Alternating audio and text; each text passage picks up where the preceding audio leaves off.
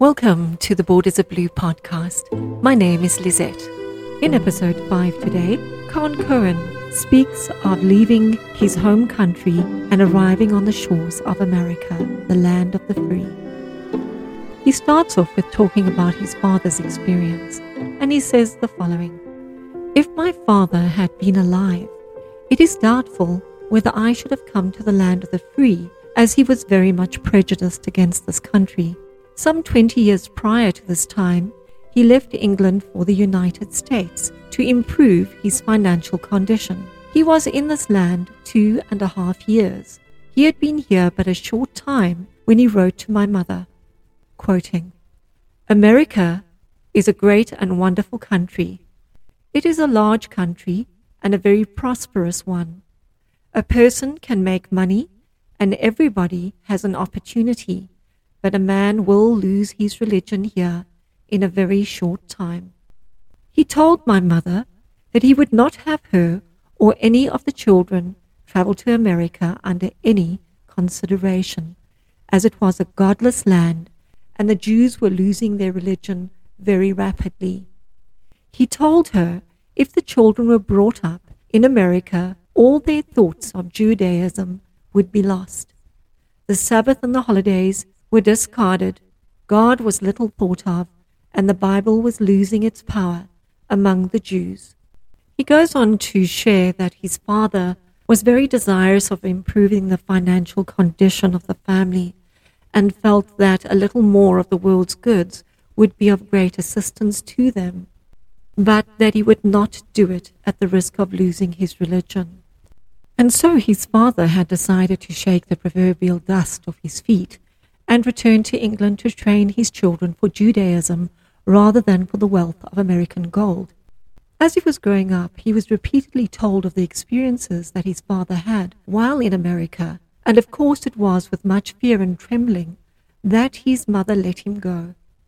She gave him many good admonitions to continue in Judaism and to follow the faith of his fathers. She provided him with a nice bag to carry his garments and phylacteries and a small garment to wear, in case sickness or death should overtake him, that he might be recognized as a Jew and buried in consecrated soil. Just a note, the Jews are not buried in the same cemetery as Gentiles, because the soil that Gentiles are buried in is considered defiled. There is a Jewish tradition which says that if the Jew is buried in consecrated soil, when Michael or Gabriel shall blow the trumpet at the resurrection, the bones of the Jew will roll to Jerusalem and will reach there in time to be raised from the dead. That is an unusual belief, but that is the belief. Cohen says the following: "With these impressions of many years standing, I was quite thoughtful on my way across the ocean. I made up my mind that I would do what I could do to follow my religion and be true to my mother and to convictions. Just before landing, however, I met with a serious accident on board ship, the results of which have been with me these many years, and doubtless will stay with me till the mortal body shall be changed to immortality." He said that this was evidently one of the all things to curb his ambition and to prepare him for his future work.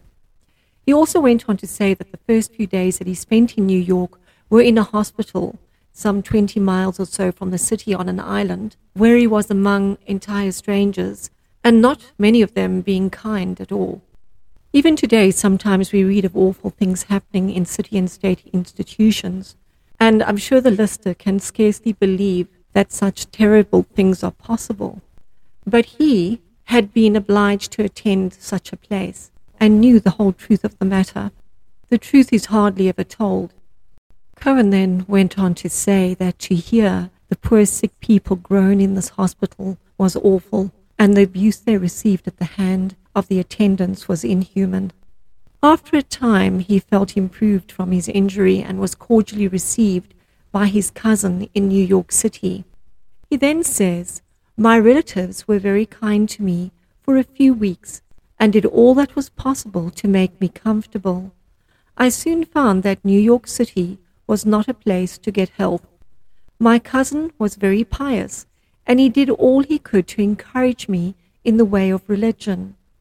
It was not very long before my religious sensibilities were shocked, and I was soon convinced that my father was right.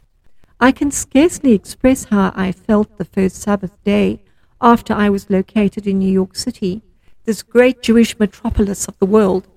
It seemed to me that the people had very little regard for God, for Moses, or for anything that was in harmony with the teachings of Judaism. My cousin told me of the dangers and pitfalls I was likely to meet, but his children did not follow in his steps. Being with them nearly all the time for a season, my grip on Judaism was fast letting go, and it was not long before I concluded that somehow I could not remain in America and continue as a religious man. He said his health was not improving very rapidly, and the younger members of the family that he was staying with were of no assistance to him in health, morals, or religion. The time then came when he knew that it would be necessary for him to seek employment. He had to earn a livelihood and take care of himself. Among the first things that his cousin told him was to be sure to secure work where he could keep the Sabbath and follow out the teachings that he had received at home. He truly felt convicted that he should do this, and it seemed to him that his conscience was too strong to entirely abandon the teaching of his parents, of the rabbis, and of Judaism. He succeeded at first and felt quite hopeful that he would still be a fairly good Jew, even though he was in America. Finally, Cohen secured employment among Gentiles. After a hard and laborious effort, he succeeded in obtaining a position which seemed as though it might be a stepping stone to affluence. But he seemed to have a hard battle with his conscience. It was, must I regard the Sabbath of the Lord, the holidays, the feast days, and really abandon my religion entirely, which were the thoughts that had been going through his mind. And he says, oh, the struggle was awful, but I at last decided to accept the position, hoping that some way I should get through it with ease and grace. But then he goes on to say, the first Sabbath morning came that he was obliged to work. And though there had been times when he did not observe so sacredly and strictly as he should, he still felt that he was not entirely disregarding God's commandments, because there were stated times where he could repent and make proper amends with heaven. But now, that day, he was to actually work on the Sabbath, and on those sacred days of which the Lord said that the person should do this, he would be cut off from among his people. Cohen goes on to say the following, it seemed that I could not arise from bed. I felt as though I should become paralyzed. Everything seemed against me, even in getting ready to go to the place of business. All along the way to the factory, I felt that I was haunted. My conscience seemed to tell me that God was displeased with me and impressed me that something awful would happen before the day was out. It was a terrific battle, and I thought I never could endure it. I finally reached my destination, but it was with fear and trembling. Every motion I made, I felt condemned. I took the knife to cut the cloth, and in my nervousness, the knife slipped and made a terrible gash in my finger. I felt that I was already reaping. The battle with conscience was on, and it occurred to me now I had gone so far I could not recant. The devil told me I had to earn my living, and that as long as I was in America, I had to do as all others did. I continued to work. I had not been working very long before I cut myself again, and this time worse than the first. I became ill and felt as though I could not work any longer that day. I asked to be excused, so left the shop and endeavored to drown my conscience and some way fight it out. What an awful thing it is to fight against one's conscience. How important it is to have that conscience educated in harmony with the Word of God. I finally yielded to the tempter. Cohen then goes on to say that the following week it was not so hard to work, and he concluded that he would take his chances as the rest of the Jews were taking theirs. And so for an entire year he kept his position, until he was informed that he was to be promoted and it seemed that he was in a fair way to make money. The first day that he worked in the shop, he earned 42 cents. Within 9 months from that, he was making $15 or $16 a week, and there was a prospect that he would easily earn $25 or $30 a week. Oh, how true it is that Satan does sometimes permit a man to prosper, that in the end he may more completely compass him with destruction. Cohen goes on to say that his health was not much improved, and having let go of his grip on religion, the only thing he had to help as far as he was taught was not on the road to moral improvement. But it seemed as though he might make plenty of money soon, and that he could perhaps get good health by paying for it. For a time everything went well with him, and the financial prospects were very encouraging. Occasionally he went to synagogue thinking that perhaps the Lord would not look so hard upon him, and that he felt all the time that his father certainly had told the truth about the Jewish religion in America. But it was evident to him that God had some other plans in store for him, because his stay in that position was not very long. It was a law in the factories of New York that everyone had to be a member of a labor organization, and he had to join with the rest, and he was told that that was the way to get wealth in America. He was further instructed that he only had to perform a job once, and that he must never repeat it, even if it was not done well, as the unions will protect a man if he will only keep his dues paid. He went on to explain that a foreman in his department left his position and was replaced by an inexperienced young man, and that one day this young man came and told him that he had not done some work as he thought it ought to be done, and Cohen went on to tell him that it had been done according to requirement and all that was necessary. But this young man insisted on him doing it over again, and he was just as persistent that he had done all that he should in harmony with the laws of the union. The new young foreman informed the proprietor, and he was politely told that he would have to lose his position. The whole thing amounted to only 5 cents and could have been done in about 5 minutes, he had said. And such is the law of human slavery.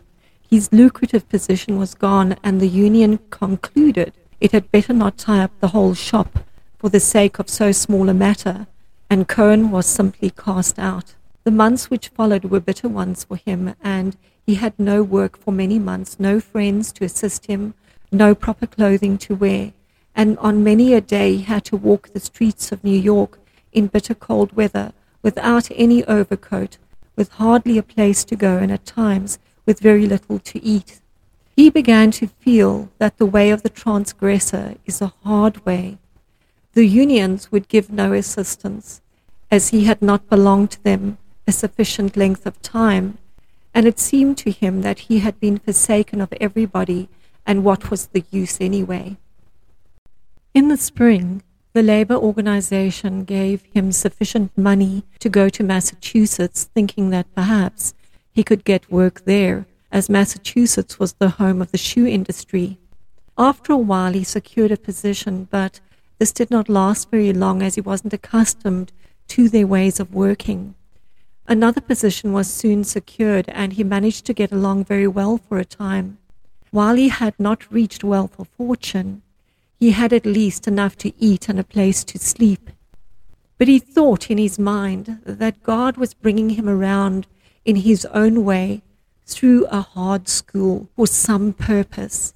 Often a psalm would come to mind that he'd learnt in his childhood, Psalm 81:7.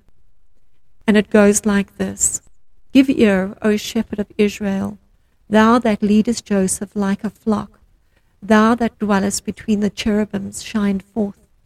Before Ephraim and Benjamin and Manasseh, stir up thy strength and come and save us. Turn us again, O God, and cause thy face to shine, and we shall be saved. O Lord God of hosts, how long wilt thou be angry against the prayer of thy people? Thou feedest them with the bread of tears, and givest them tears to drink in great measure. Thou makest us a strife unto our neighbors, and our enemies laugh among themselves.